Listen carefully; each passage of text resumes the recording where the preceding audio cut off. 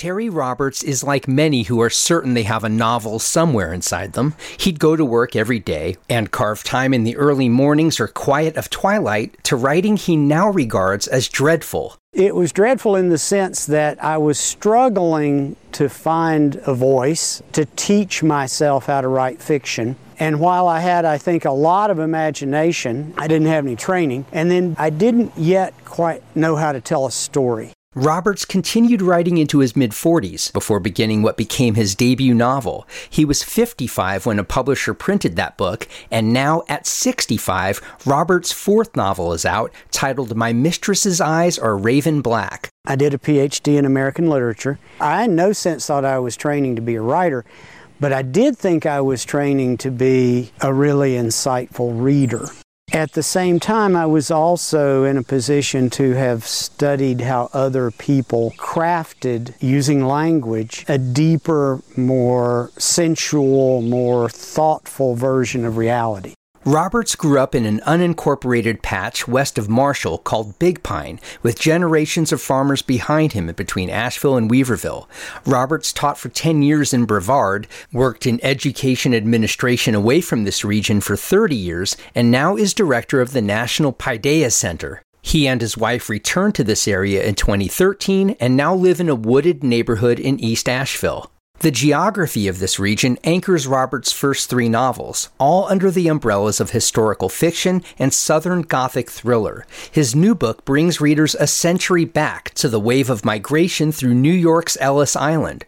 Roberts builds a story of tribalism and serial murder as an extreme reaction to the nation's newcomers. I started with the question, what is it about us as a species that seems so fragile and so susceptible to hatred?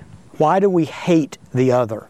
I could address this issue of eugenics, this issue of xenophobia, the hatred of the other, through a historical setting without invoking all the sort of immediate knee-jerk reactions that one would be likely to get if you wrote a novel set on the Mexican border in 2018. Roberts came to know the famed author and Asheville native John Ely in 1980 after writing him a fan letter. Roberts said Ely mentored him and became a close friend. Ely died in 2018. He was a very scenic writer, and by that I mean he conceived of a novel as a series of dramatic scenes, and the characters come on stage and do and say things.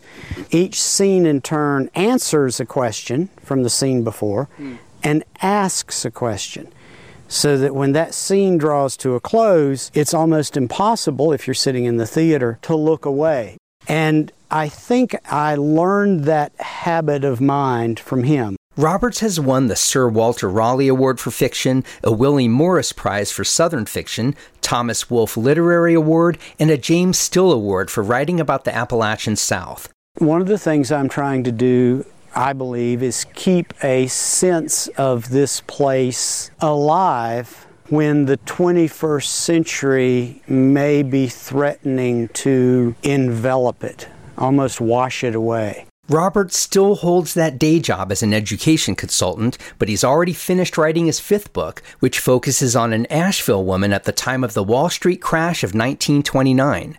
I'm Matt Peiken, BPR News.